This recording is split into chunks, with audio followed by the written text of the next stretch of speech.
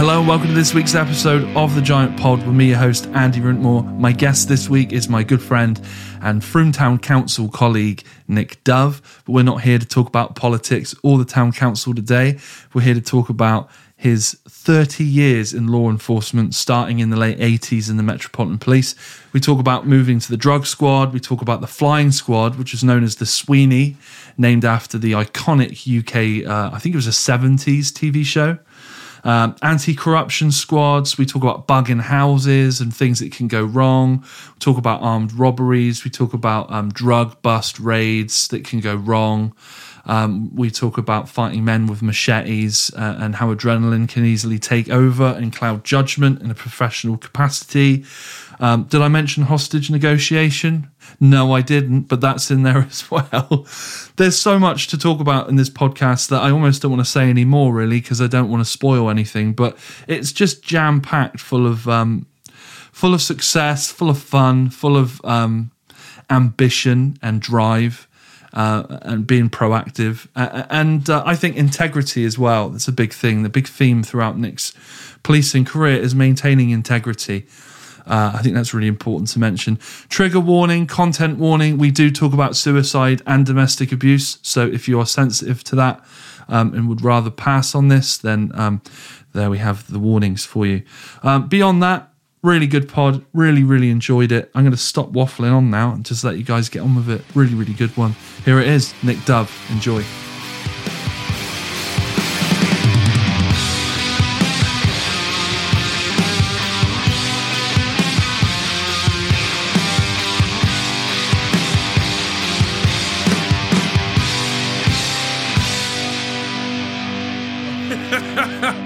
This sounds like a pretty...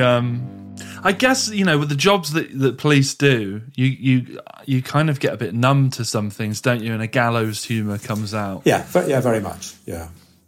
And I guess it's not for the faint of heart, is it? You've got to have pretty thick skin.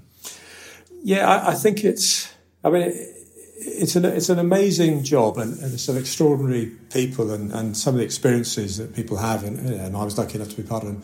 They're extraordinary and sometimes life-affirming, sometimes hugely distressing and moving, but in terms of how you react to that, it's different. And you know, the culture is extremely strong. You know, you've got to be very strong and fiercely independent if you don't kind of go with the herd mentality. You know, you arrive at a police station and you are everyone used to start in exactly the same way. You all started as a uniformed constable.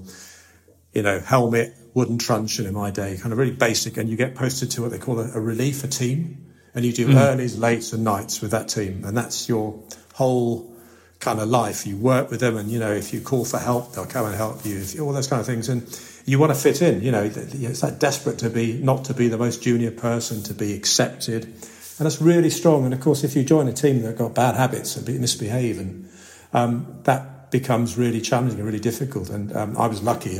I came in with a degree of maturity and an ambition to become a detective, so I wasn't on that. What year is this? 1982. 82. So you see, you still got the wooden truncheons. Truncheons at that point. Yeah. Wow. Yeah. What does the gear? So you show up. You got your first day of work as a constable in 1982 in the Met, and they hand you your uniform. What does that look like? Okay, you have the helmet, the old-fashioned helmet. Yeah, the big tall one. Yeah, leather inside, hard top, metal top, leather strap that's supposed to go underneath your chin, hold it in place, because it never does. A heavy blue serge uniform with buttons, a whistle, a wooden truncheon that slides into a side pocket of your right-hand side of your trousers, and you get 3 accident report books, 3 incident report books, and a police notebook, which you're supposed to write everything significant in. It all goes in a leather case, like a sort of like a big wallet, which goes into your left-hand trouser pocket. Belt, heavy trousers, heavy, you know, that serge. It gets wet and it's a nightmare. You know, it just drags, and heavy black boots. That was it. Face the world. Crazy now. If you look at a police officer now, they've got body cams, stab-proof vests. They've got it's not called a truncheon anymore. It's called some sort of like baton a what? Asp. An asp. Asp or a bat. Yeah. And this is the one that you sort of flick out and it comes out and sort of. You got taser gun. It's probably not the pepper spray. Yeah. All kinds of stuff. Probably still got a notepad. Now, tell me, is there any truth in this that I've heard that your notebook, your notepad and pen will save your life more times than your truncheon? because when you're starting to write someone's name down, it's powerful. I think, I was thinking about this podcast when I was today earlier on when I was out, and I was thinking about the changes. And when I started out, most people respected and believed the police. Right. And unfortunately, my generation and probably the generation before and subsequently have spoilt that. But the change in technology, now that everyone has got basically a camera in their pocket, everyone is accountable. There's a great, and the speed at which news travels and word travels makes it enormous. There was I could stop somebody with my pathetic kind of wooden truncheon, never even get it out, and they would see and mostly, right, if I stopped them, they would stop and they would listen and they would do what they were told. There wouldn't be this pushback.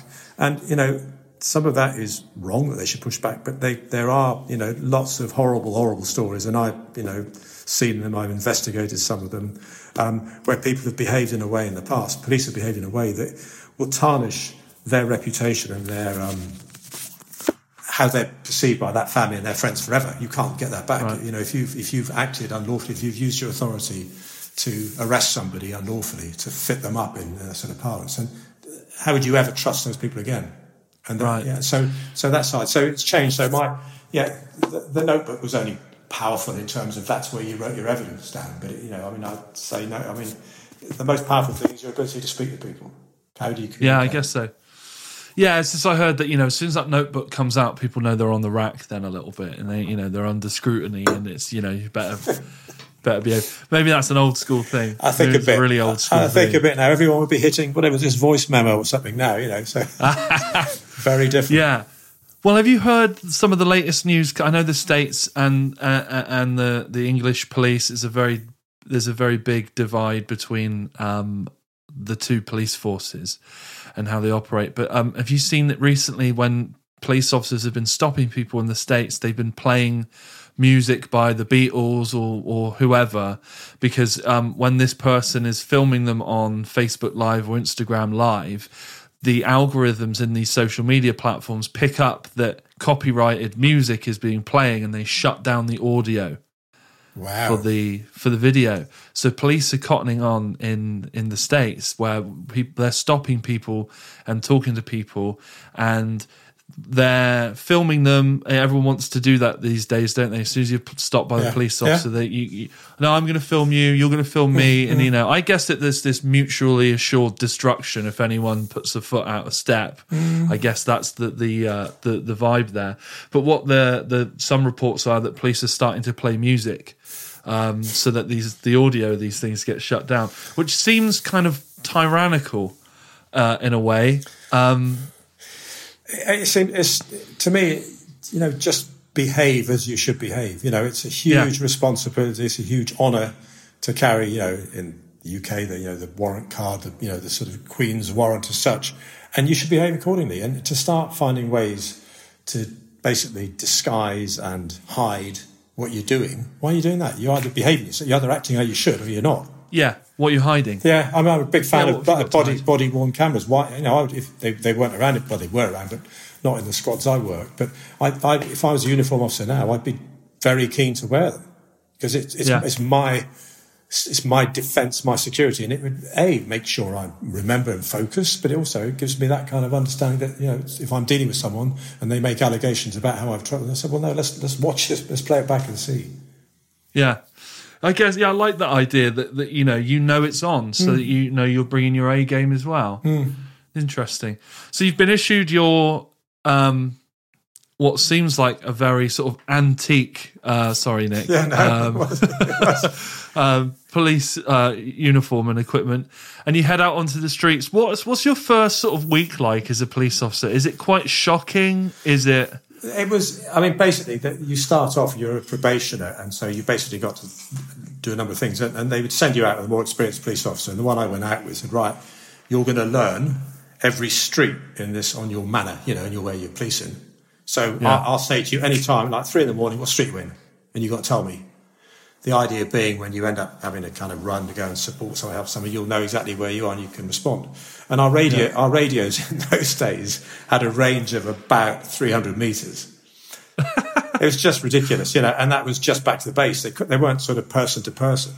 And genuinely, you would quite often get your whistle out and blow this bloody whistle. And I know time goes quickly, but it's not that long ago. So the change is hugely. So you'd learn the street, they'd learn the streets, and then you'd learn who the local villains were. And you go looking for them because as a probationer, you had to have your figures for arrests, stops, and processing. So vehicle crimes, so stopping motorists. So you were working to like a quota in a way. Yeah, then? definitely. And that's one of the things that is kind of often unseen and unappreciated. And it's bad in some ways because, of course, you're forced. If you're ambitious, as I was. I wanted to be a detective. To be a detective, you had to be what was called a good thief taker. Right. So you had to have your numbers. They said, how many people you arrested this week? And of course, if you're struggling and you haven't been, fortunate, been in the right place at the right time and so on, unscrupulous colleagues would go looking for people who they knew were maybe bad and arrest them for something that maybe they hadn't done. Yeah, that's what I was going to say. I was going to ask you about that because you would, if you were a very ambitious young police officer and you knew, say, you wanted to be a detective, but you knew you had to make X amount of inquiries, arrests, stops, whatever. It would be easy with no body cams, with radios that only go 300 meters, whatever, to do that. And do you think there's any truth in that? The role of police officer can appeal to to the very wrong sort of people because there is power, isn't there? And it is. Yeah, I believe that. I don't want to say all police officers are psychopaths or anything like that, but I'm sure that kind of job does appeal to very low empathy people. Yeah, I mean, there's different ways of looking at it. I mean, if you look at, my ambition was to become a detective on the flying squad. To get there, bear in mind there were 120 detectives on the flying squad in London and 40,000 cops. So to get there, it was a fairly competitive process. Not everyone wanted to go down that route, of course. And so to get there, I had to get out of uniform. So I had to, first of all, prove to the CID in my local station that I was a good thief taker. I knew what I was doing. I had to be selected to join a plainclothes unit, and then I'd start investigating minor crimes. And if I was good at that, I'd then get onto a crime squad where you go out in, sort of plainclothes, jeans and T-shirt, and go and find crime being committed. You couldn't respond to calls for help. You had to go and find crime and arrest people. And at the end of each month, the DS would call us all into the office and say, right, you've had 6 arrests, and you walk through it. And there'd then be selection boards for detective coming up. And so the process was tough, and you would work long. I'd quite often stay on and do a double shift for no overtime because I hadn't arrested anybody in the first 8 hours. And I'd come in early and I'd go and speak to the collator, who was the intelligence cell on the station, and say, what's going on? What do you know? What crimes have happened overnight? Where do they happen? Because I was just so keen to get there. So there was that side, and I'd kind of, it was, I think, probably about 10 or 15% of us got through to the detective. Of course, the rest just stayed trying to get there. And of course, people get desperate and they go out and they'd arrest people. Some kind of extreme sort of elements that I dealt with later on when I was a detective, where sort of more sort of corruption end, when cops became bad. But at the lower level, that you get the people who had that ambition, so they would fit people up, or they would add, it's called gilding the lily, all these kind of expressions, noble cause corruption, that kind of stuff, all this kind of... So what do these things mean? They just mean sort of framing someone or putting someone in a position to slip up and then be ready to arrest them? I mean, if you know, for example, if you know that Fred Bloggs is a prolific car thief, or in the early 80s, one of the main sort of low-level crimes was breaking into people's cars, ripping out the stereos. If you know that person's doing it, and you know because other criminals have told you, if you know because he's been seen in the vicinity but nobody caught him, all those kind of things. And you're out at night and he's out there and he's got a hammer in his pocket and you think, right, it would be a lot easier for me to arrest him and say I'd seen him try and smash that window, rather than just say you shouldn't be out here with a hammer in the early hours of the morning. Right. So you've then got a prisoner. So you can get into a strange situation there, because morally, you've sort of bent the rules a little bit and told a white lie, and you could go to bed presumably and sleep soundly, knowing that actually what you did was, it was kind of wrong, but he had a hammer in his pocket at 3 a.m, so he couldn't have been up to anything too helpful. So how do people, because it isn't black and white, is it? No. It's not black and white. No, it's not. And I know circumstances where people have been in that situation where they've been stopped by the police in suspicious circumstances. The police said, right, I'm arresting you. I'm going to say that I saw you try those door handles on those cars. And six months later at the magistrate's court, that individual gets up and pleads guilty. Says, I did it. Because actually you get a lesser sentence, and he knows he's, for the 100 he's done, he's only been caught for 5 or something like that. So it's a bit of a kind of grey area. But of course the black and white of it is they were wrong, they lied. Yeah. So they were dishonest. Yeah. So when you talk about local villains and things like that on your patch and in your area, I know there's an awful lot of policing career to get through, so I try not to spend too much time on the regular street beat stuff. Is there ever a point where you've dealt with these people so much, it is a bit like a game, I guess, in some regards, isn't it? Like, I know you, I'm going to catch you out. Yeah. And did you ever get to a point where some people where you were like, I kind of weirdly respect you because you try your best, but you're a villain at the end of the day? Yeah, definitely. I think, what little success I maybe had in policing was because I kind of recognise, I like people, and I, again, being older than a lot of my sort of peers, you kind of develop an empathy, and you see most people you deal with, right? I say most people you deal with as a police officer aren't really criminals. They're people who have got issues, and they end up getting into trouble. And, the first point of call is nearly always the cops. So you have the kind of whole group. You've got, sort of drug problems, alcohol problems, mental health issues who, end up getting into scuffles, into trouble and so on. But I kind of quite often, and to become successful as a detective, you need to be able to get criminals to talk to you, because you want admissions and convictions, or B, most importantly, in many ways, you want information from them. Yeah. I ran informants for 20 years, and they were all people who I'd arrested initially, and who I'd developed a relationship with, to the point where they trusted me enough to start giving me information. Sometimes just because they wanted revenge on somebody, usually because they wanted money. Sometimes they wanted a reduced sentence, but it was about building a relationship with them.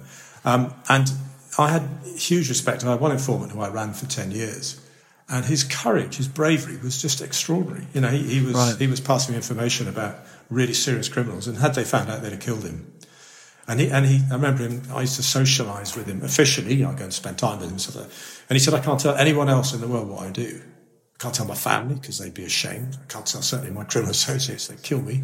He said, the only person I can talk to. So I spent a lot of time with him and other people, and I kind of understand, those choices sometimes people make. There are obviously some really horrible people involved in crime that do despicable crimes, particularly violence towards their partners, those kind of things that have been very influential in how I've acted, how I've worked in my policing career. But the general kind of criminal involved in sort of crimes that are acquisitive of nature, those kind of things, I kind of find quite easier to sit and listen to and talk to and bond with them almost, and develop a relationship with them, albeit you've always got to have borders.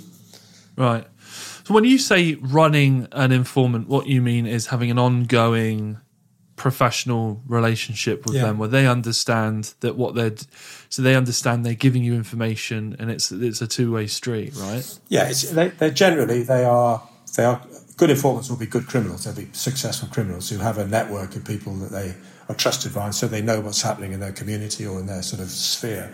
And you usually, as a detective, come into contact with them because usually they've been arrested. Sometimes they've been the victim of something, or you get to meet them or whatever. And as I said, their motivation is usually financial. They want a reward for doing it. They want to get revenge on someone.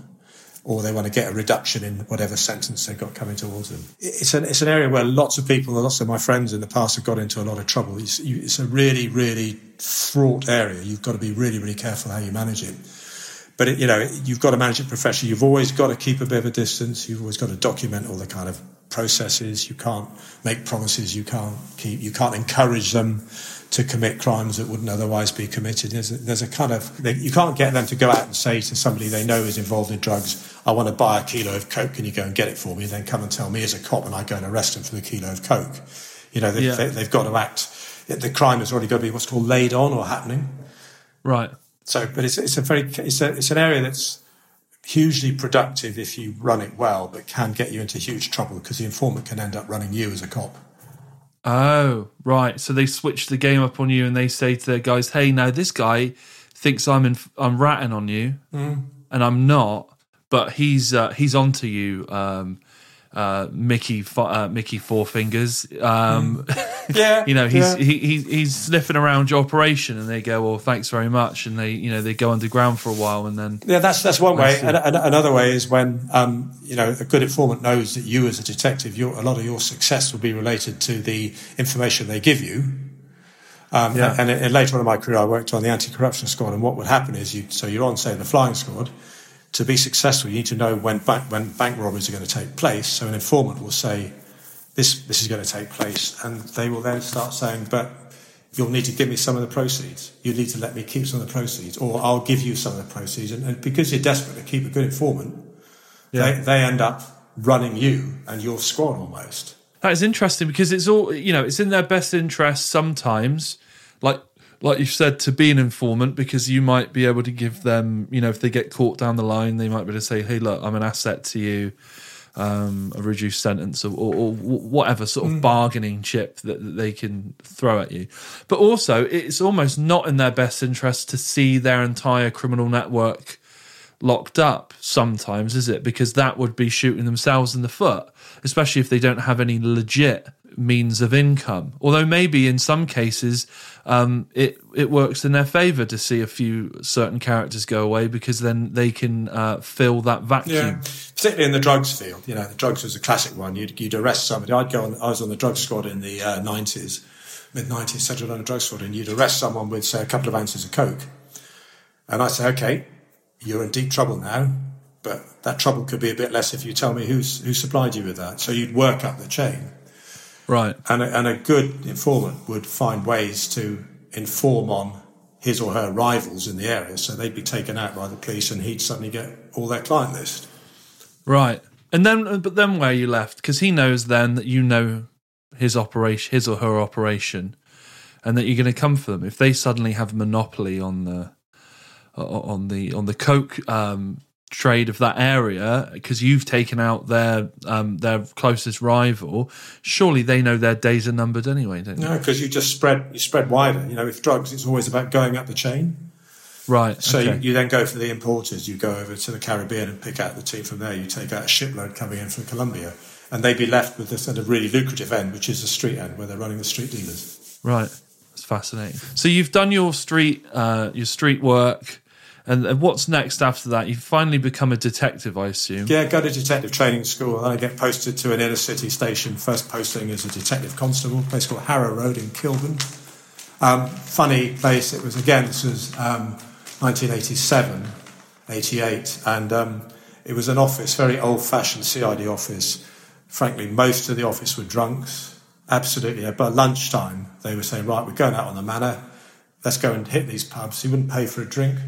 It was awful. And I think for your new boy, first time DCI comes out and says, come with me, we go out, and sort of 8 hours later I can't stand up, I'm full of it. So in future I would make sure about 11:30, when I knew he'd come looking for something, I'd just go and hide somewhere else in the station and do something else, so he'd pick on someone else and I could then focus on the work. But it was brilliant. I loved it there. It was a really great. I made some fantastic friends who are still friends of mine today. All these years later. Great place to work. I learnt a lot. You have that kind of rather daunting thing when you're the only detective on night duty and the uniformer officers are out misbehaving, beating up people, bringing them in. You have to go downstairs and they say, right, what are we going to do here? You've got to sort of find a way to deal with the mess they've created.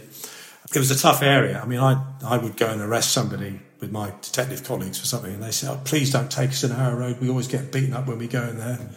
So that's immediately, okay, we'll take you to Notting Hill, it'll be safer. But, what are you going to tell us? What's going on? Is that kind of way you understand the situation? Nobody wants to get beaten up for nothing. It's unnecessary and brutal. So are you saying that in this area of policing in 1988, there was a lot of police brutality? Would you say that there's in that area it was pretty tough. There was a lot of street crime, street robberies. We're talking about before the Broadwater Farm riots, but after the Brixton riots, a lot of kind of tensions amongst races, a lot of obvious racism, but not yet been exposed and acted on.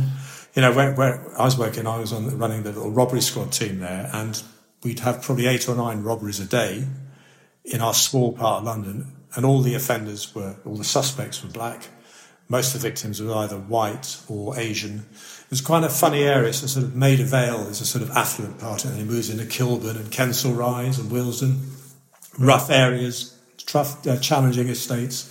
I mean, I really enjoyed it because, when you go somewhere as a police officer detective, you want to be somewhere that's busy, where there's a variety of, there's lots of, quality victims. There's good things going on. And I really enjoyed it, and it had funny moments. I remember the uniformed superintendent taking me up onto the roof of this Victorian police station. I'd been there about 3 or 4 months, and he said, "Son, come up here." And he says, "Look all around." He said, "Look around." He says, "This is our manor. We own it." It's like some living in some kind of fantasy world, really. But this is a Guy Ritchie film. I have ambitions to do some work in that area if I can remember all my stories. I've done a draft screenplay and episode. So anyway, it was very, very moving in some ways and very interesting. And one of the most formative, I think is a word, experiences of my life happened there. With I was working on a sort of late shift, and the station officer called out and said, "I want a detective come down and speak to somebody at the front counter." I went down. There's a young black woman there, about 24, with a tiny baby. Really quite upset, and I took her into the side room and said, "What's up?" And she said, "My boyfriend is really violent, and he beats me regularly, and I know he loves me, but this is it. I can't take it anymore." And I said, "Well, what's happened?" And she said, "I had this baby 2 days ago, difficult birth, in hospital for sort of 24 hours, came back, and he insisted on having sex with me." And I said no, and he punched me in the stomach and basically raped me. And I've had enough. And I said, "Oh, that sounds awful. I'm really sorry. Right, have you got any family?" She said, "My dad's in Manchester and he's going to come and get me tomorrow." I said, "Okay. Where's this guy now?" She said, "I don't know. He goes off and he'll come back in the middle of the night probably and try and get me again." And I said, "What's he done in the past?" She said, "Well, the worst thing he did was before I had the baby, he was sure I was having an affair with someone else. And he came back and he'd been high on crack. And he basically knocked me down and he had me lie they lived in a maisonette, lie with my legs on the bottom step, and he jumped on my legs till he broke the tibia in both legs. And I said, "How long ago is that?" And she said, 2 years. And I said, "What do you do then?" She said, "Well, next day I'd go in hospital," and he was so apologetic, and he was, and it's that kind of thing. Part of you thinks you're mad, but then you kind of understand, you're kind of caught in this relationship. So I said, "Okay, we got to look after you now between now and when your dad comes down from tomorrow. Have you got any friends you can go to?" She said, "No, he hasn't let me have any friends." So I sort of speak to my boss, and he says, "Well, she's not staying here, mate. You got to get her out of here. So I said, "Okay, I'll go with you back to your flat, your maisonette, and I'll wait with you till your dad comes, and then so you'll be all right." And I went down to the collators of the intelligence. I quickly looked up the boyfriend. Yeah. Jesus, it's kind of frightening kind of creature. Oh, God. so I went back to the DI and I said, "This is this bloke, and can I have some help?" He said, "No." He says, "You'll shout." He says, "Either let her go or go with her." So, okay. Having said to her, "I'll look after you." So I went back with her. Had my wooden truncheon. I've got my radio that's got about 150 metre range. and we sit in this maisonette. And I remember it wasn't a nice place. It's kind of cold, but it was one of those, it was in these long communal corridors with doors either end. So whenever the doors opened, the door would rattle. And I sat in one chair and she sat in the other. And I was frightened, thinking that this guy comes back, it's going to be I'm unlikely to win this battle. But it just gave me an insight into living with that kind of fear from someone who you love or you think loves you. Yeah. And it kind of just, I always remember that. I've used that in lots of different sort of scenarios about understanding what you've got to understand what it's like to be in that position. I think as men, we need to understand what it's like for a lot of women, not necessarily in violent relationships, but just their fear of what might be out there for them. You know, their fear of walking along the dark path or getting into a taxi. We've got to understand that a bit better. Anyway, my dad came down and she went off safely. I didn't have to try and fight this monster, so it was all right. So he didn't come back then? Not that night. No, we got him the next day, but not in. I had a friend with me, and we got him properly the next day. So, when you say you got him properly, you mean you got him lawfully? Yeah. Yeah. Cool. We had an arrest that was righteous, I suppose is the word to say. You're a knight in shining armour, Nick. No, not really. It's not. I've done things I'm not proud of, but it was one of those moments when you just, you kind of rejoin, having been in this kind of band of brothers. Everyone would go out and get back together to actually sit with a victim and wait for something to happen. Potentially, it was quite. It made a big impact on me. And so, was that a fairly common sort of thing? I know, obviously, you don't go home with every victim. This was a special case, I guess you'd say. But how common is this? Well, it's changed a lot because, probably 10 years later, the Met finally woke up to the amount of domestic violence that's going on. More murders happen in a domestic situation than any other situation. So more women are killed through domestic violence than are murdered through, violent criminals attacking each other or street crime and so on. So we started to think, how do we deal with this? And we set up specialist units to deal with it, called community safety units. People specially trained to sort of deal with it. We sent up refuges. We worked with charities that would provide shelters, those kind of things. So it's a much better situation. So it wasn't your choices, hang around the police station and hope you're not in trouble or go home and wait for something to happen. So it's a lot better now, and that certainly has changed, and for the good. But it's a really tricky area to work with because, quite often, you have victims who, they've been in long-term relationships, they've had children with these men, they're not optimists, but they hope that it may not happen again, or they trust, and, it is difficult, in prosecution terms, investigation terms, if you don't have a cooperating victim, it's quite hard to get someone to court and get them convicted. So I guess it's this kind of thing of like being hot and cold, isn't it? So one day, you love them to bits and they're the greatest thing on the planet. And the next day, he's breaking her legs. And then he loves her again. Yeah. And then he hates her again. And then he loves her again. And then she's got no friends. And he's isolated her from her family, presumably. Oh, yeah. Yeah. And they don't know whether they're coming or going. And I guess after a period of time, they think that is love and that is normal.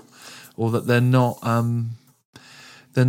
worthy of anything else, because a lot of this will come with comments as well, won't it? Of, you're not good enough, or you're this, or you're that, or who'd want you? You're just this and that. Yeah, wear them down, dominate, control. Yeah, no, it's horrible. Yeah. So after this, where do you go? Okay, I got promoted to detective sergeant, and I went off to Hounslow, which is West London, which was a great, very different area, very big Asian population, poor white working class. All the airport and all the stuff going on around the airport. And I was there on promotion, youngest DS in the office, usual thing. So it was, I enjoyed it a lot. It was, I had a new young team with me. We were given stuff to do by the DCI because he saw the energy and enthusiasm we were doing. It's a successful time. Again, found some really good people to work with.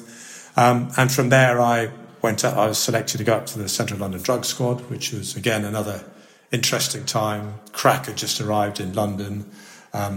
Lots of stuff happening in the city, lots of... I got involved through an informant with a kind of...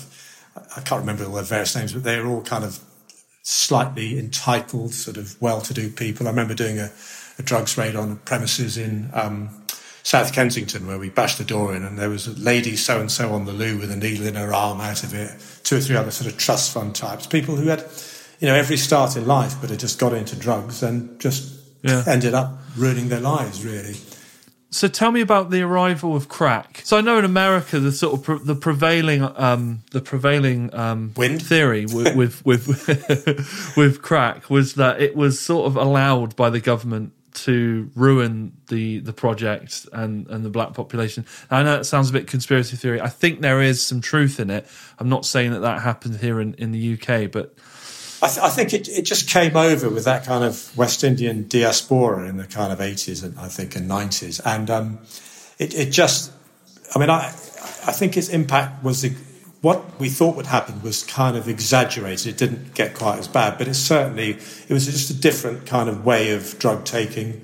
You'd have this whole thing where it was such an immediate high and then an immediate low, and people just, the kind of craving for it straight away seemed to be more aggressive. So they would basically take over people's flats and set up what they call crack dens. It brought in a lot of concentrated crime into an area because people go there desperate. They go and do robberies and stabbings to get money anywhere locally. So it just became a bit of an issue. And, you know, we spent quite a lot of time trying to tackle it, whereas it was probably the least sexy part of drug enforcement. You know, most of my guys wanted to go off to, you know, I don't know, Malaga and do a buy-bust operation over there for a couple of kilos of coke. And I say, no, we got to spend 3 weeks on some scummy estate in West London doing observations, picking off junkies, proving they bought drugs from there, and then we're going to kick the door in, arrest people, and then close off those premises. And that's not quite as much fun. No, I imagine it isn't. Tell me about a drugs bust. Tell me about the training for a drugs bust. Tell me about the feeling of... you know, but I guess most of these are sort of 4 a.m. So you rock up. You know it's happening like a day ahead of schedule, or what's the? It's generally informant led. So an informant who you've arrested a month ago for something, he says, right, I'll give you some info. He comes back and says, right, Fred Bloggs is in this address. He's got, I don't know, a few ounces of this. He's got that. Best time to go in is early hours of the morning because they'll be sleeping it off.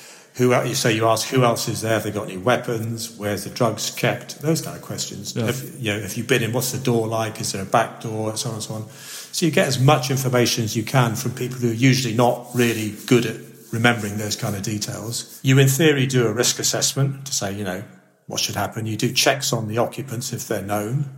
Quite often you get stuff like, say, he's a yardie and he's violent and he's either got a gun or a machete. And he usually keeps his gear under his mattress, and he's fierce. Tell the listener what a yardie is. Well, a yardie is a Jamaican criminal that comes from the yards in Jamaica, and basically are supposedly a feared, generally black criminal with involvement in serious crime like drugs and violence related to drug dealing. Right. So I would gather my team and say, right, this is where we're going tomorrow. We'd have people called door openers who were a little team of civilians who had equipment that would prise open a door quietly. And then you say, right, you're number one, you're number two, you're number three through the door.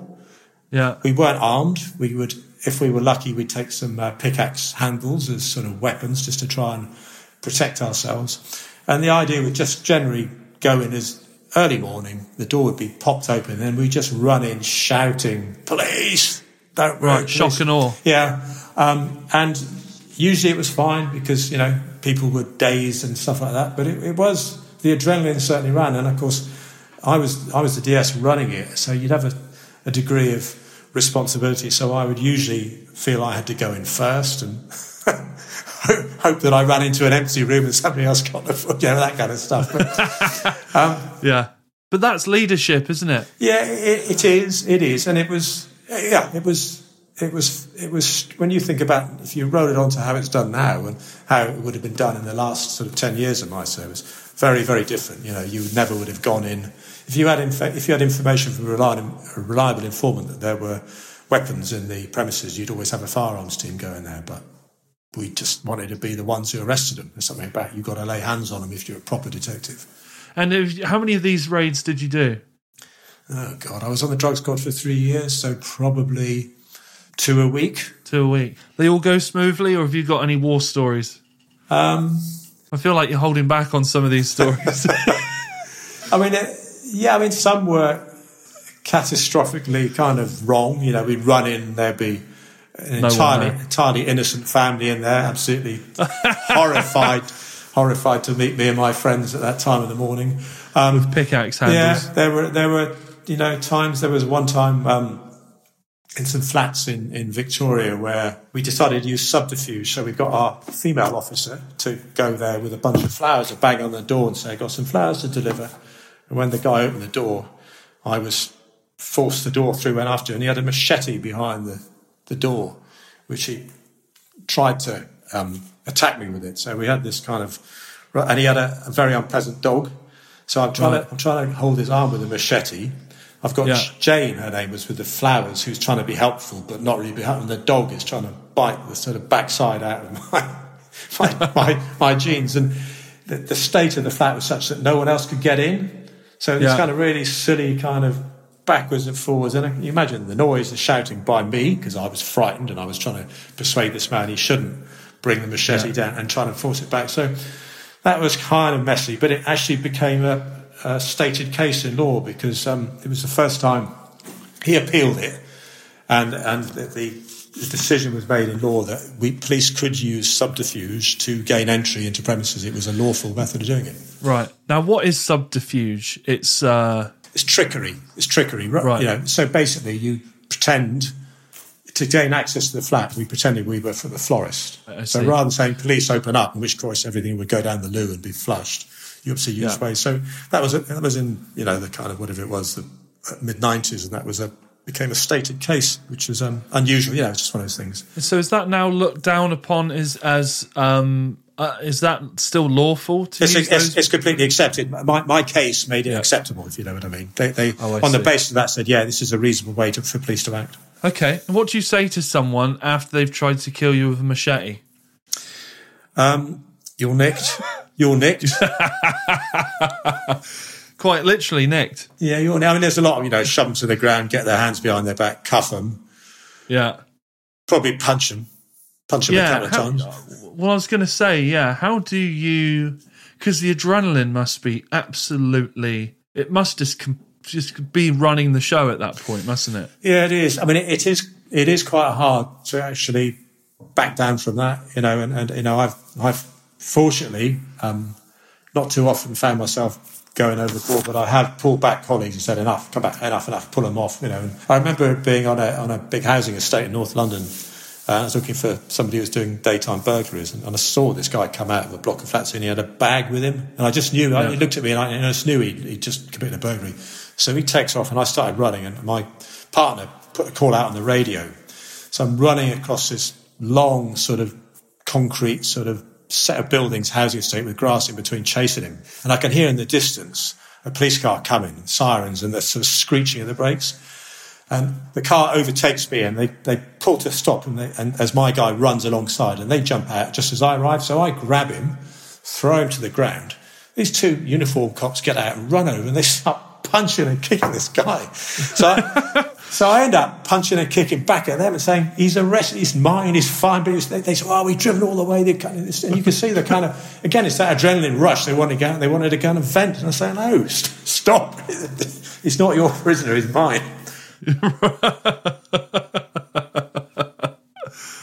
Interesting. Yeah, it must be difficult. And that's the conversation with some of the stuff in the States, isn't it? Last year is that their training is just not it's not good enough, and they're put in situations with when you add firearms to the mix as a normality. There are going to be times where, and I'm not saying that I'm defending anyone who's committed acts of brutality, but I don't know, I guess when the adrenaline's taken over, mistakes get made, don't they? Especially if you feel like it is life or death. Yeah, I mean, I find the American approach to policing kind of difficult. I've worked with Americans, I've managed and run American cops when I worked in the Balkans, and this ridiculous approach to firearms. I mean, we worked in a post-conflict environment. We all had guns, but the only people who wore them all the time were the Americans. We would just put them on when we went to work, put them on when we were going to do an operation. They wore them all the time. Go for a McDonald's and they wear their guns. I said, what's the matter with you? What do you think's going to happen? It's it's just too many guns. There are more cops in America killed by people taking their guns off and shooting them than it's a kind of weird, just too many guns, madness. Yeah, it's almost got to the point of no return now, isn't it? Yeah. I don't know how you... It's a whole different podcast, how you fix that. But okay, so you've done your drug squad for 3 years. You had your fun kicking indoors and waking up innocent families at 4 a.m. Yeah, that's it. What's next? Did you go? I've got to get out of here. I get the call I've been waiting for the last 13 years, which is go and take the DCI at Barnes flying squad out for lunch. Oh, so my mate had already got to the flying squad. My really fantastic friend. He's already a detective sergeant on there, and the DCI, the Detective Chief Inspector, who runs the flying squad office for that quarter of London, and who decides who comes to work there, wanted me to buy him lunch in Barnes. And he turned out, he was the same DCI who I knew from when I went to Harrow Road, who would come out at 11:30 in the morning and say, right, we're going on the Manor, we're going drinking.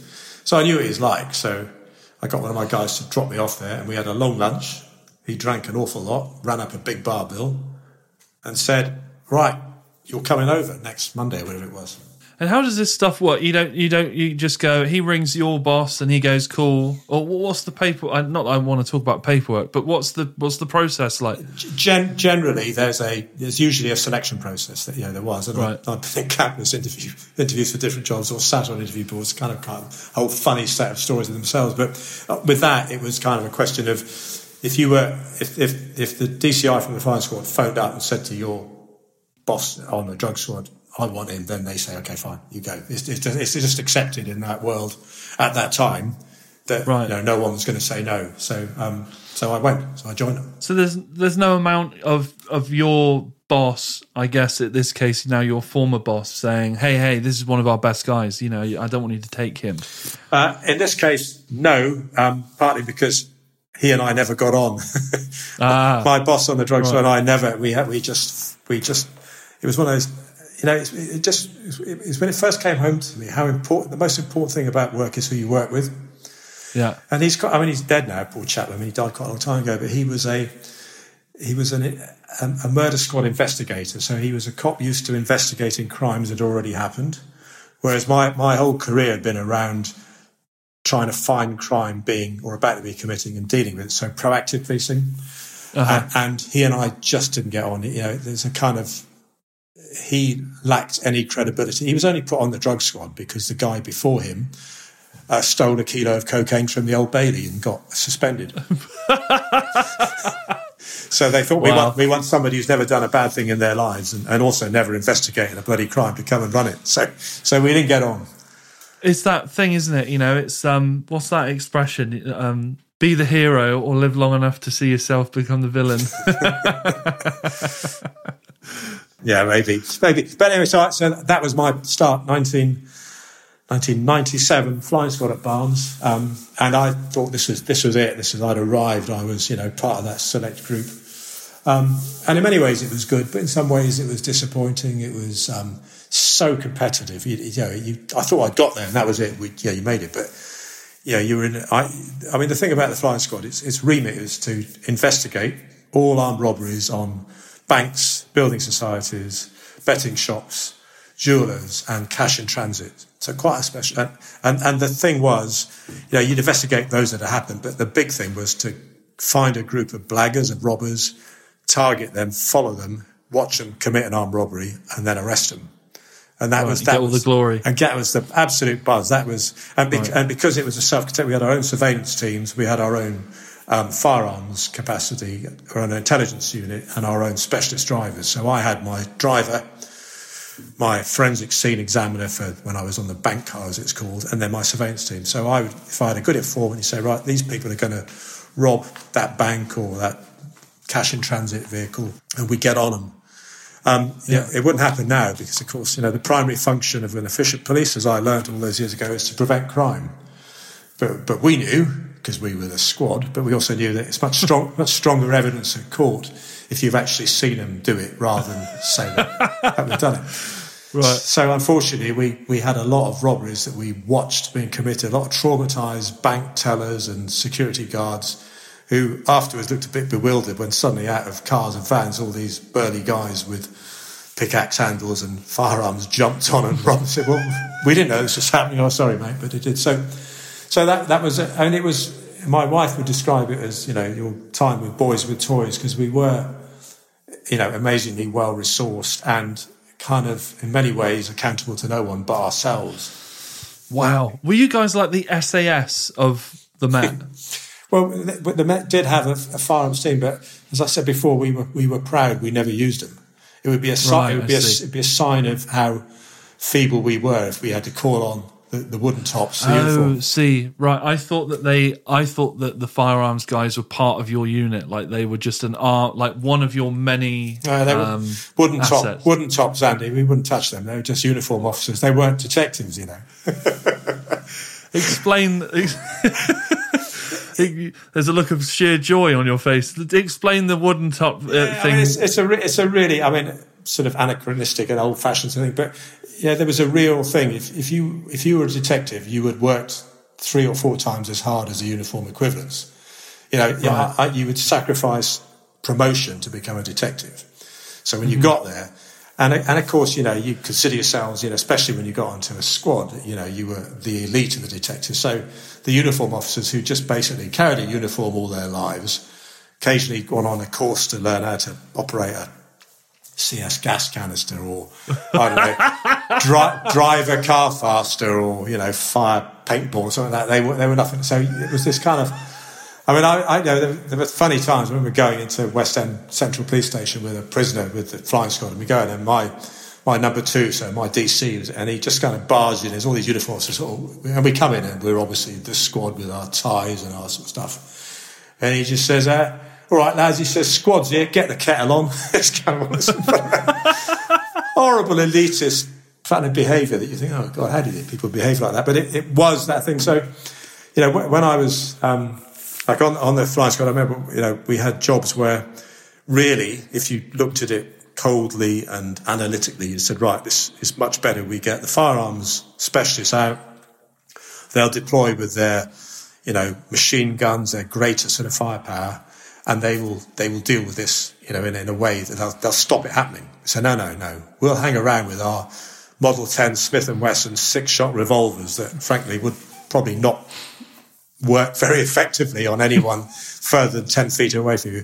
And we'll hide in cars and vans and houses, and we'll let it happen. Then we'll jump out on these people with sawn-offs and stuff like that, because we wanted the glory. We wanted the kind of status of having taken them down. So kind of entertaining and funny and daft and huge adrenaline highs and stuff like that. And dangerous. But that was part of the fun. We kind of had I had a case where there were 4 flying squad officers, so London is split into 4, and we were massively kind of in competition with the others, And so if I had a team of armed robbers who operated in North East London, I would never ever tell the North East London flying squad officer. I would deal with them from South West London. We'd go over there, even if it added 2, and we would deal with them over there. And so and we had a team that were operating in North West London, which was the Finchley area, and Finchley office had tried to arrest this team 3 times and failed.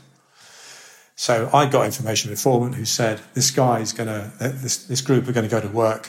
They're going to steal a Range Rover from Shepherd's Bush tomorrow night, and they're going to go and rob a cash and transit van. So I said, okay, do you know where the Range Rover is? And they said, yeah. So we got out there the night before and lumped up. So we put a tracking device underneath the Range Rover. Now, what does that look like what year is this? 1997, 98. So what's the tracking device look like in 97, 98? About the size of a packet of fags. Right. So that's quite big, really, isn't it? Yeah. By today's standards. Yeah. So we got. And is it magnetic? Yeah, it's magnetic. Yeah. Range isn't brilliant. Range isn't brilliant, and so on. So we do that, and right. Fantastically, this team come in and they steal it. So we're on them.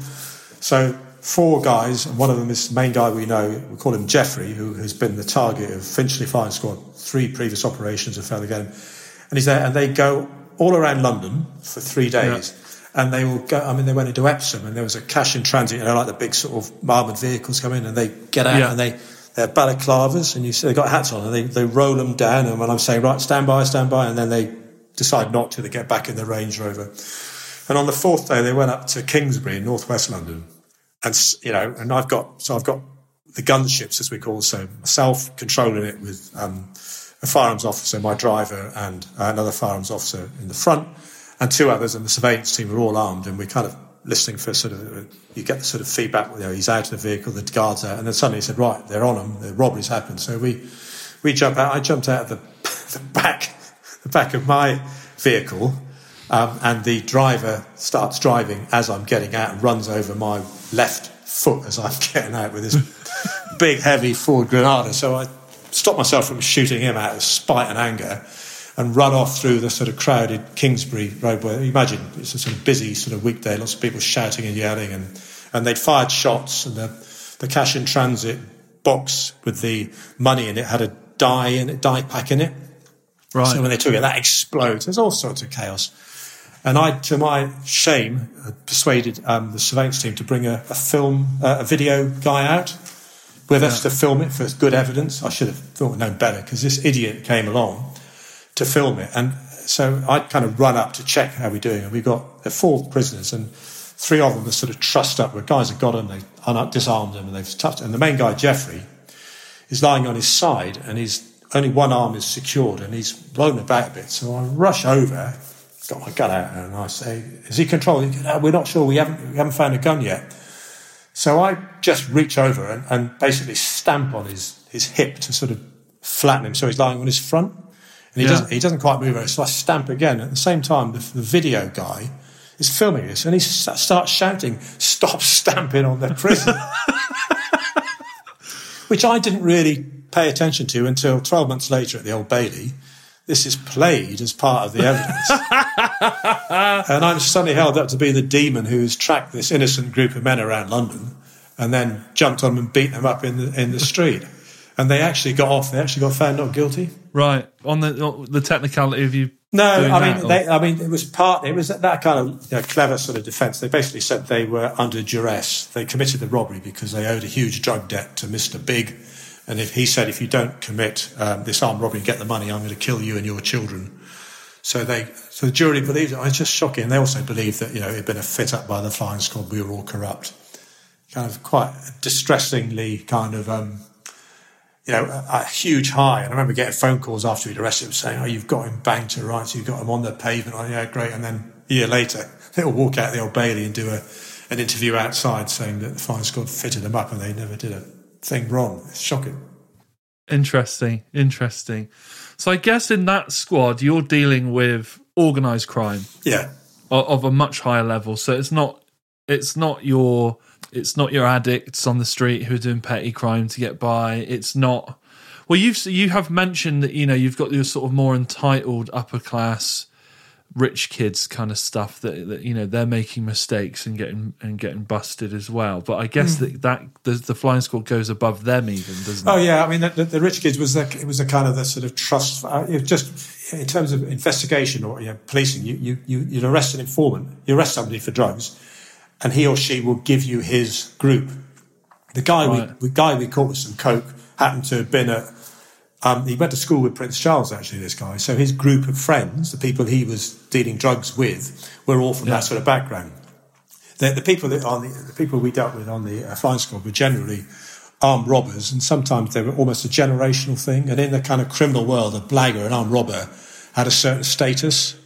So they were the proper criminals. So when they get a prison, they get a bit of respect and stuff like that. So different. Yeah. So they were good people to go after. There was a kind of no nonsense, almost, when you arrested them on the pavement, bang to rights, there was almost a recognition, right, okay, you got me type of thing. It was, part of the deal, Yeah. I'm quite a big fan of Dave Courtney. It's a strange sentence to say. I mean, I spoke to him not that long ago on the phone. Actually, I want to get him on. I want to get him on the podcast, but of course he wants paying, doesn't he? And he says, doing the bird. Do you know what I mean? Only carry the weapon that you're willing to do the bird for.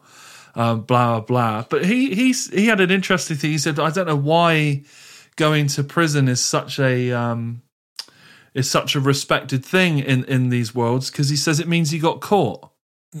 And you weren't very good at what you do. He said you weren't a very good naughty boy if you ended up in prison. And he said when he went to prison, it's where he learnt how not to get caught. He just asked everyone how they got caught, and they told him.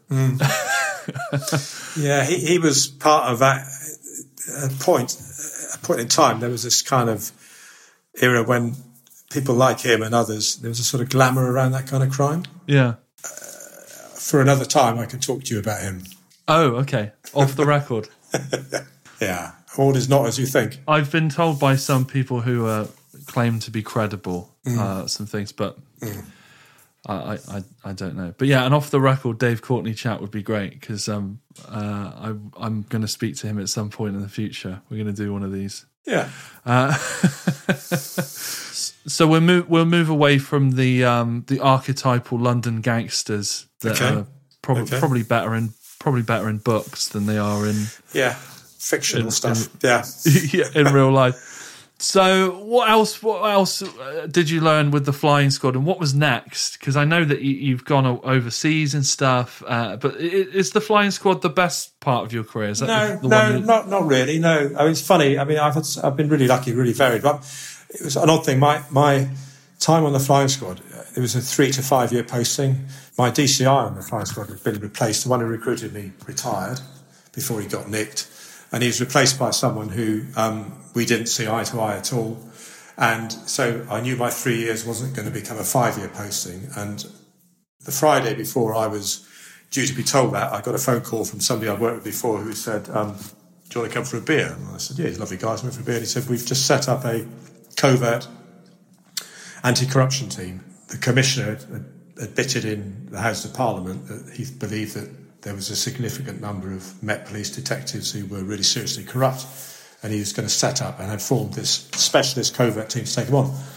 This guy who I worked with before said, will you come and work with them? Because there's a thing about cops, you don't really want to be investigating your own. Yeah. But equally I thought, well, what else am I going to do? And I really liked him, this guy, Tim, a really, really lovely guy. And I said, well, okay. He said, okay, 8 o'clock, Monday morning, Tintagel House, the police building next to the MI6 building. I said, okay. So I turned up there and had a kind of then a confidential briefing with the head of the unit. And he said, right, tomorrow morning, 5 a.m, I want you to be taking a team over to Rig Approach flying squad offices, where we're going to be arresting 5 of the detectives on the flying squad. Uh-oh. So I said, Jesus. He said, I know you just come from the squad. He says, but that's the game. Right. I said, right, well, give us a briefing, let's find out. And so we ended up going. So my second day on the anti-corruption squad, I had to go and arrest people who I'd been on operations with, I'd been working with. Frankly, some quite sad individuals. What they've been doing is they've been going to so a cash in transit robbery. So some robbers come and rob a vehicle that's got money on it. The robbers take all the notes. The guards, if they're not been shot, call 999. Uniform turn up. It's a flying squad operation. They call the flying squad. The flying squad turn up and say, right, Woody's clear off. We got the scene, so they deal with it. This lot were then bringing up their private cars and loading what was left into their private cars and stealing it. The point was, it was just the coin that was left. And on one occasion, the car broke down because it had too much weight in the boot. So they had to get it towed. They had to get it towed into the flying squad offices. I mean, this only came out when we were doing the investigation. I went and arrested this guy who'd been part of that team, and he was sad. I mean, his wife had kicked him out because he was a drunk, and et cetera, et cetera. And he was living in this really shabby flat. And bit of respect for your sort of colleagues. You don't kick the door. He knocked on the door and go in. And he said, oh, I know who you are. And I said, yeah. He said, I thought you were one of us. I said, well, I am one of us, mate, but, you've been nicked for robberies or certainly thefts. And I said, have you got anything here you shouldn't have? And he said, well, you're going to find it anyway. So he had a little bedside cabinet, like a little drawer, 3-drawer thing, and I opened the top drawer, and the bottom fell out. It was just full of 10p pieces. I mean, talk about pathetic kind of, just. So that was a kind of introduction to sort of doing that. And I think in a way it was almost a bit of a test for me on there. They were saying, well, you're coming on, we're going to send you out to arrest some of the people you've been working with. So, I mean, they were kind of quite sad. And then we got into kind of interesting, because it was one of those things, policing where you had, because it was such a priority to get rid of bad cops, that you were given all the resources you need, so all the kind of additional stuff you normally struggle to get, like, sort of the covert surveillance equipment you'd struggle to get and all that stuff we're given. So it's kind of interesting, but sad time. Sad to sit listening to intercepted telephone calls of detectives who you've known and worked and respect with organising, a GBH, or organising to bring in tons of marijuana from North Africa and stuff like that. I think, what happened? Yeah, what happened to you? Somebody who I'd met first at detective training school in 1987, became a good friend of mine. He went to one of the other 4 flying squad officers the same time as I went to Barnes. And I had to go and arrest him 10 years later from when I first met him, but 5 years later from when we both joined flying squads. And I had to arrest him because he'd been part of a team that basically stealing money from robbery, crime scenes. And I said, Paul, what happened? How did we get here? And he said, that first week when you join the squad and you're in there and you're looking around at all these people you've been selected to work with, and it's your proudest moment. He said, I said, of course I know that. He said, the end of that first week on the Friday, the governor came round the office. We were all there, done a good week, and he came and gave everyone an envelope. I got my envelope, 100 quid in it. Everyone else has an envelope and they all put it in their pockets, so I put it in my pocket.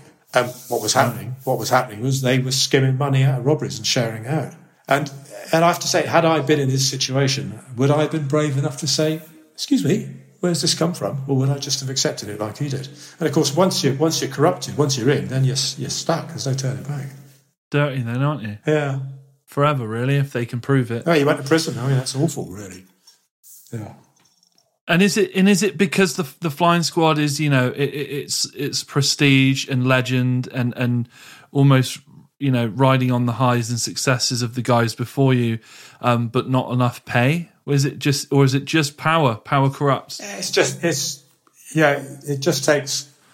I mean, it's not the pay. I mean, you could earn you could work 14 hours a day if you wanted. You had a comfortable existence, And I know, right. I mean, nobody joins the police to become rich. You can earn a but it's not. But it was just that sudden flip, and with Paul, it was that started. He got that money, and then turned out that one of the detectives on there had an informant who was a woman who was in her own right, a really successful drug dealer. Right. And she and this other detective became an item, and she started to supply really high quality information on drugs and robberies. And it started to be, that whole squad just worked off her information. Right. And of course she started to manipulate it all. And they would say, right, this guy's got this amount of drugs, these firearms, committed these robberies. They'd go there and they'd find all this money, all these drugs, all that stuff there. And no one was going to say, oh, the police took that, because as a criminal, if you get arrested with 50,000 or 100,000, that gets added to your sentence in terms of criminality. So they don't want you to find it. So they're not going to complain there was money there. So it was right. That caught up in it. So it's a kind of murky world. And he was a lovely guy. He just got caught up in it and, ends up 3 years in prison. I guess if every Friday someone's handing you an envelope and all of your colleagues an envelope, that's office culture at that point, isn't it? Yeah, completely. And it's a brave person who say, no, I was just lucky my office didn't do that. Not in front of me, they didn't. Right. That's interesting. So you're on the corruption squad now. You think they've sent you out to arrest your own, to see how committed to this you are. And maybe to see if you're corrupted yourself. A bit of a test. It's not the corruption squad, it's the anti-corruption squad. Okay? Oh, the anti-corruption squad. You go after the corruption squad. Yeah. We're going to go and be corrupt together, guys. Yeah, that'd be a good squad. Yeah. So it was an interesting time, and it kind of tough. And also it made you realise quite quickly how it's really hard to convict cops, because they can always, particularly in that area of sort of specialist crime and covert policing, where a lot of the information we had against them was stuff that you couldn't use evidentially. Right. So they would say, right, if you pursue me and go to prosecute me, I will tell the court and I will explain publicly all the things I've been involved in. I'll give the details of all my informants. So you then have to work out, okay, if they do that, we've then got to rehouse, protect people who would be under threat of death, and kind of so quite often we ended up having really strong cases we thought against people who seriously got, but doing them for things like driving their police car when they were off duty or claiming expenses they weren't entitled to. But we sacked them, we got them out, type of thing. Right. That is interesting. And do you think a lot of these cops that have gone a bit sour, or I use the word cops? Is that too American? No. Cops is fine. No. Cops is fine. Yeah. So, like you said, that one of your former bosses was a murder investigator on the murder investigation. That's a grim job, isn't it? It's a dull job, Andy. It's a dull job. It's a dull part of policing.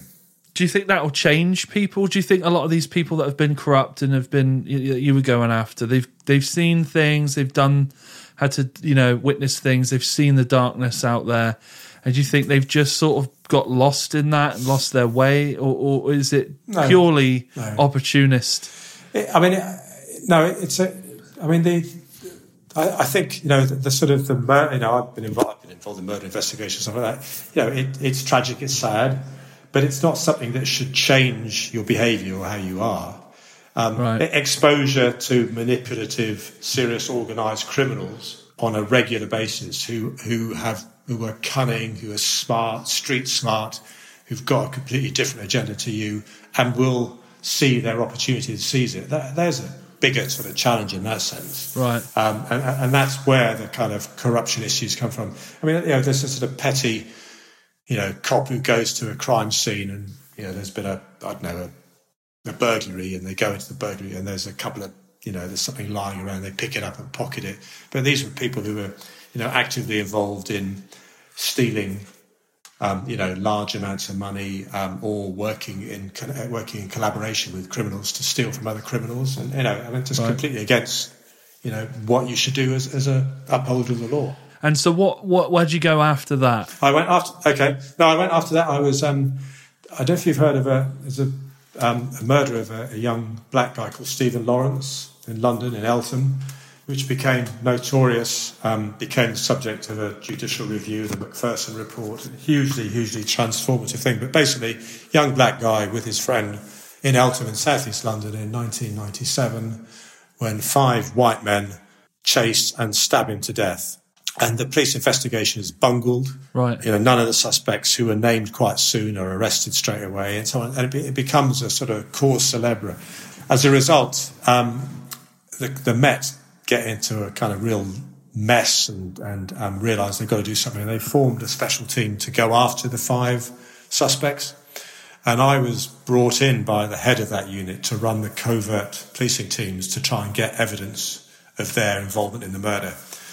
So again, one of those kind of quite nice in terms of I get taken out of one office where I got all the tools to do a job that I want to another one where basically the commissioner said to the Met, right, Nick and his team, they will get whatever they need to do this job. So I could go into our technical support unit who would normally say, ooh, that special bit of kit on the top shelf, you can only have that for a special job and yours isn't special enough. I'd just go in and say, I want the whole of your top shelf and I want it now in the back of my car, please, because the commissioner said so. So we went after these 5 guys and spent 2 years doing all sorts of things, bugging cars, bedrooms, rocks, hotel rooms. It's kind of funny in a way, but to try and get evidence, the kind of practice was you had your suspect who you wanted to talk about what they'd done in the past. So what you wanted to try and do was to get them out of where they would live, get a listening device into the premises, let them back into the dress, not knowing you'd been in there, and then trigger some kind of reaction that would cause them to talk about what they'd done.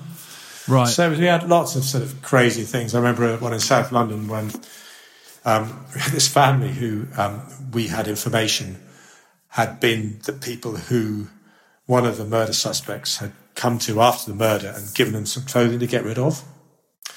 And they lived in this flat in Black Fen near Sidcup.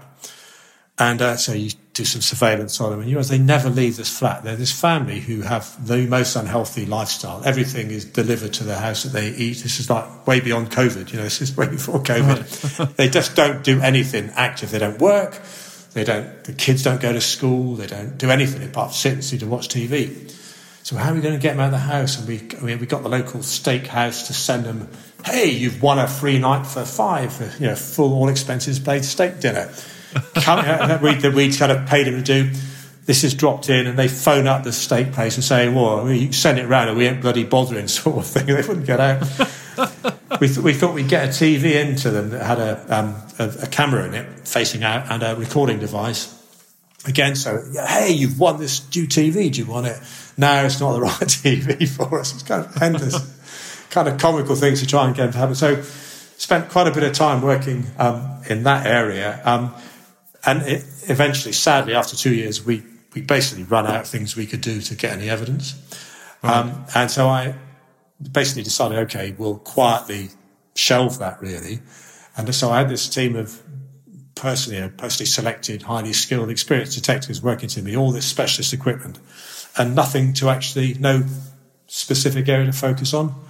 Right. So I remembered back to my days of my victim with her little baby and the broken legs, and I thought, okay, what's not happened in London is there's not been this kind of resource deployed against repeat domestic violence offenders. So we did some work and we identified, because quite often people, men generally, who are repeat domestic violence offenders are also involved in other crime. So I said to my analysts, okay, find me the top 3 baddest men in London who have beaten women and are involved in other crime, and we'll go after them. And they found me a guy, I can't remember his name now, but South London drug dealer who had put 2 women into hospital. One of them was in a mental institution, so traumatised by her experience. The other one, he'd beaten so badly, and she'd gone back up to Manchester where she lived and was back with her family. These were educated women he'd gone after. He's a really good-looking, handsome, kind of educated, smart dude, but he's a horrible, horrible bugger.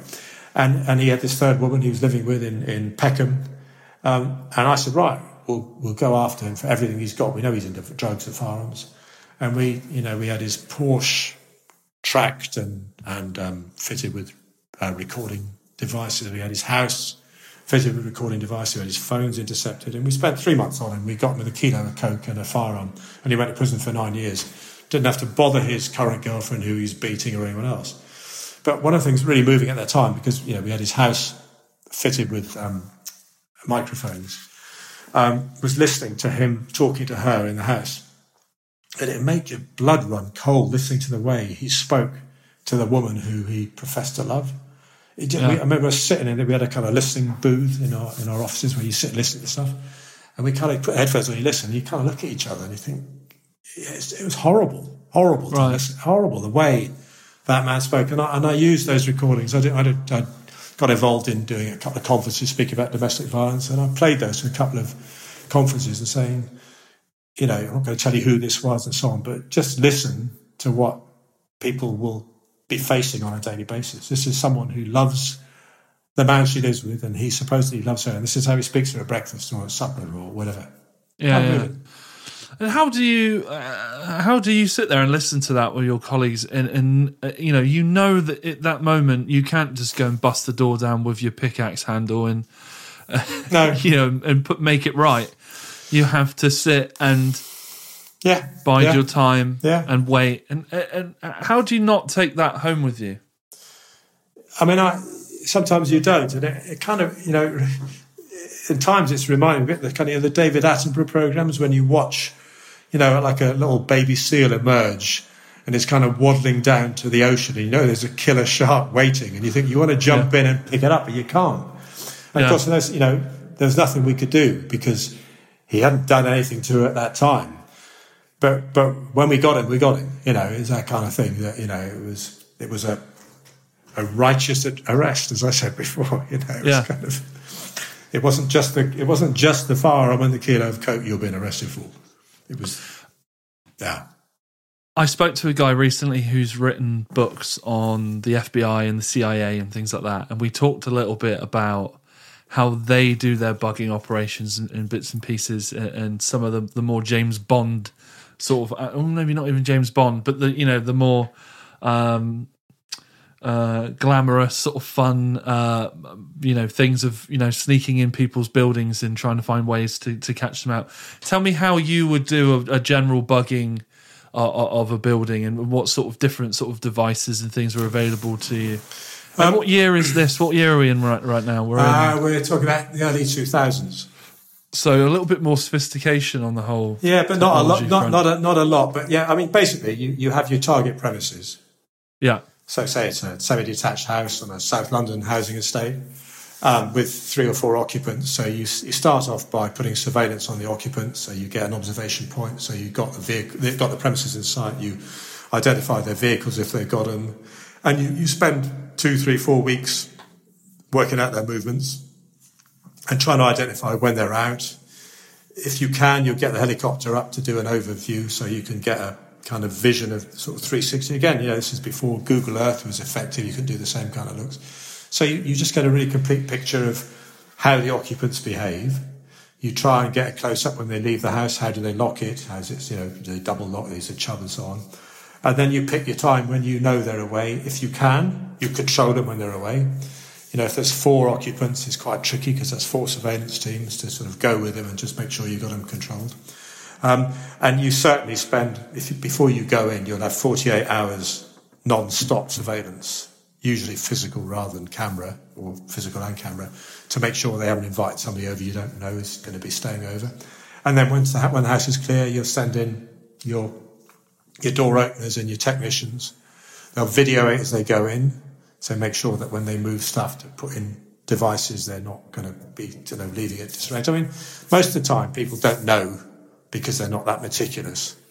But if you're going after really good people, they will be thinking they may be susceptible, they may be targets, so they maybe lay traps for you. So you're looking for that. But it's an evolving thing. And of course now you've got all sorts of home devices that people will have where they'll set up their own home CCTV system, so it can be completely stuffed before you start off. In those days, those systems certainly weren't widely available. So it was better though. We had times when we've had our people in there and they've been in the sitting room putting in devices, and they'll hear the loo flushing upstairs, and there's this kind of whispered on the radio across the premises. What do you want us to do? Oh Christ, what do you do? Get out is the answer. You can't stay in. That's amazing.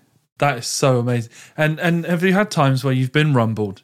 Yeah. They've gone, they've got halfway down the street and they've gone, I haven't got my wallet. Yeah. And they come back in and they go, who the fuck are you? Yeah. No, I've had people in there and they've had to pretend they were burglaring it. Oh, sorry, mate. Yeah, I didn't know. Oh, shit. Yeah. What do they? So these are like nasty criminals. And you have to then be the guy that's pretending to burgle him. On this occasion, the person coming back was the wife of the nasty criminal.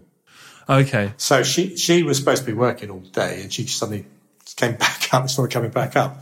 My guys are in there, and I said, "Right, grab a video, get the old video recorder, and come out of the house," because there was no way they couldn't get out in time. So they came out, she shouted at them, they shouted, and they just ran off, and that was it. She didn't report the burglary to the police, interestingly. Really?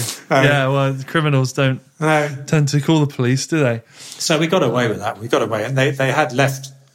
They got some stuff deployed, so we did hear her go inside and then phone up her boyfriend and say, "Fuck, blah, blah, blah," but just didn't think it was the old Bill, which was good. That's amazing.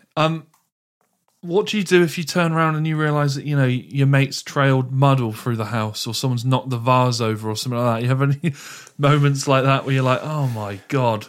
I mean, if one of your team make that kind of basic cock-up, they buy breakfast for the team for the next week. It's a fine. It's a serious fine, Like a swear jar. Yeah. Awesome. Okay, so you've done, so where are we now? Okay, so we're in 2003, 2004. 2004, I get a phone call from somebody I work with on the anti-corruption squad who said, "I've just been promoted to Deputy Chief Constable of Surrey Police. Do you fancy coming down? Do you fancy a promotion and coming down here?" And I said, "Well, interestingly, I've just moved my family to Surrey, and that promotion was promotion of superintendent, which is quite a significant jump up in rank." Right. How many ranks is this? Well, no, it's one rank, but it is the one where you things change. The money is significantly different. Okay. So I thought, well, okay. So I said, yeah, I'll sit the selection process. I'm sure it's going to be a competitive process, which it was actually. Anyway, got the job, and I turned up there on the Monday, and he said to me, right, I want you to run my specialist crime teams. And I said, rather petulantly, I really don't want to do that because I've been doing that for the last 15 years. Yeah. And he said, oh, really? He said, I selected you because you've done all that, but you don't want to do it. And I said, well, yeah. And so he said, well, come see me tomorrow. I went back the next day and he said, right, you know that job you turned down? I said, yeah. He said, right, you're now head of customer service for Surrey Police. And I said, oh, right, thank you. This feels like a punishment. He said, well, it might do. He says, but take it from me, it's not, because we've been set targets by the Home Office, the level of public satisfaction with the police force in their area. So I thought, oh, crikey, that's something for me to think about. So he said, go have a week off, go and think about it, come back with a plan. So I went back and did some reading. And basically, to cut long short, if you think about policing, police have the monopoly on that service. Yeah. No one else, if you get house gets broken into, you can't phone anyone else apart from the police if you're going to phone anyone.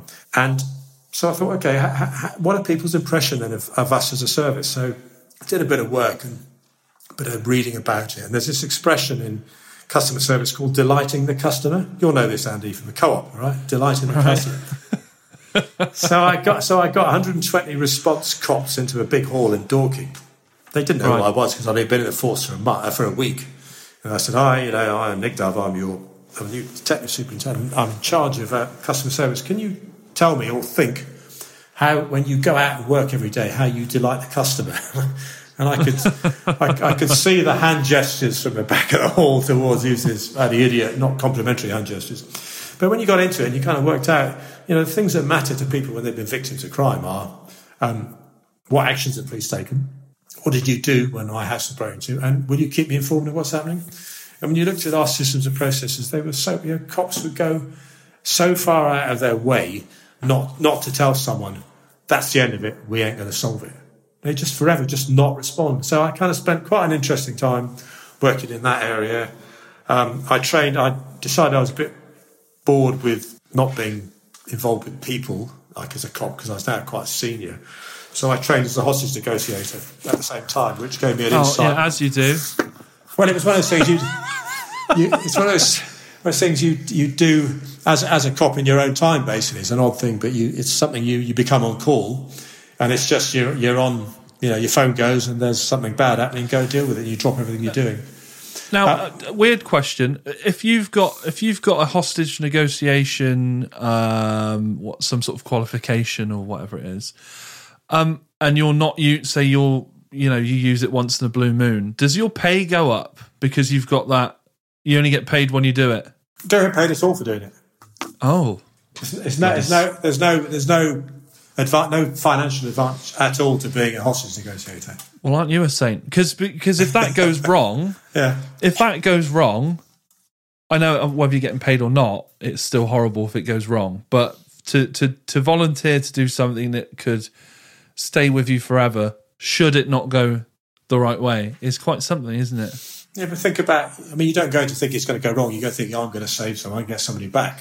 Well, yeah, I guess so, yeah. And it is fantastic. The adrenaline high and the rush and the kind of the focus, the zone you get into when you're negotiating with somebody is so extreme, and it's hugely rewarding and interesting, and I loved it. I put myself on call way too often, frankly. My wife got really fed up with me. So tell me about the basics of hostage negotiation. The basics is active listening. Right. The most important thing about a hostage negotiator is that your job is to gather intelligence to allow the operational cops to rescue someone. So really all you're doing is forming a bond with the hostage taker and developing a kind of relationship so they will tell you things that they might not want to tell you about.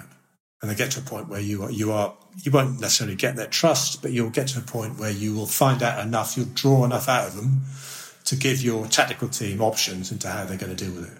And sometimes you just talk them out, or sometimes you'll get them to the front of the building, we'll go in the back, or you'll get them to release somebody else, those kind of things. So the most important thing is, can you when you talk to them, are you listening? Are you getting stuff out? And the training, you start with, you sit back to back. I would sit with my back against yours, and you would talk about something, and I would just listen, and I would try and just find out. It sounds really basic, but it's fascinating. I mean, I love that world, and I really enjoyed it, and it was. How much fun. of that is psychology? And a lot. Yeah. And having an intuition with people as well, and being able to, like, having an emotional intelligence to understand, because they want you. I guess at the end of the day, if you're really effective, is they end up thinking that you actually, you're on their side a little bit, I guess, or that you're, hey man, this dude gets it. Yeah, I mean, it depends on the circumstance. I mean, I guess about 80% of negotiation is actually with suicidal people. 20% is with hostage takers. So it's a kind of funny mix. I mean, the one that stands out in my mind as being different was somebody I know got kidnapped. Basically, we were living in Surrey, but I was working in London. And my wife got a phone call at sort of 7 a.m. from Ghana to say, hi, how are you? She said, I'm just in a bit of bother. Do you think you can send me some money? And she said, what? She said, well, yeah, a bit of bother, And she could hear some male voices in the background. And she said, what's going on? He said, and then the phone got taken off him, and this guy comes on and said, hey, hi, we need you to send us some money. Otherwise, bad things will happen. And then something bad happened because she could hear the noise of him being hurt. He said, basically, don't contact the police, and I'm going to phone you in an hour with whatever I want, or whatever it was. She phones me. I'm in my office in London. But I nipped downstairs where we had the hostage negotiation suite, which is basically a kind of big room with screens. Call in the kind of analysts and researchers you need, the sort of field officers. And it just so happened a really good friend of mine, a great friend of mine, was on call for that suite. And I said, John, this has happened. And he said, right, what we need to do is basically police forces have their kind of regions they're responsible for. At the moment, the crime has happened in Surrey because that's where the call was received. We'll send a car and a driver down and pick her up and bring her to London. So the crime scene is in London. We'll just move your phone so it rings in London. So I said, okay, fine. And he said, how do you feel about being the number one on the call? As a negotiation, you have number one, number two. You work together in pairs on negotiation. And I said, yeah, okay, fine, let's do it. And then we had a 48-hour period when I was fielding the calls and trying to negotiate for his release. And it was odd because you really get, if you imagine you're in a small room and you're face to face with your number two who's listening to what you're saying on headphones, and you've got these horrible people speaking into you, and you're trying to kind of get something. And so I was immediately trying to portray myself, poor civil servant, didn't have much money, etc., etc. And a very angry, shouty man on the other end, men as it turned out. And at one point, it just felt right when he was getting really angry to hang up on him. Right. Just a shout, and I just unplugged the phone. And my number two just looked at me and he said, Jesus, he says, what have you done? Because he was saying, I'm going to cut his throat, I'm going to do this, and I just cut him off. So when you did that, was there a moment of like, oh shit, I did that, shit? To me, it felt right, but my number two said, don't worry if it goes wrong. He says, I'll burn the tapes. Nobody will. Anyway, they came back on, changed the SIM card, came back on, and we eventually, after some conversations, some silliness running around to Western Union on Paddington Station and sending money through that system, we got him back. But that was different because that had the kind of emotional tie. So you paid them in the end, did you? Yeah, we paid him, and he paid us back. One of the good things. One of the good things was that part of our intel sale was we got into all his bank accounts and checked he got the money before we paid the money. Oh wow! How much did you pay? I think it was 20,000. But it turned out that it was low. It was Ghanaian police officers, right, who were doing this as a side thing. They'd pick off white sex tourists. Oh. Yeah. And and yeah, so there you go. So yeah. So Nick Dove does negotiate with terrorists.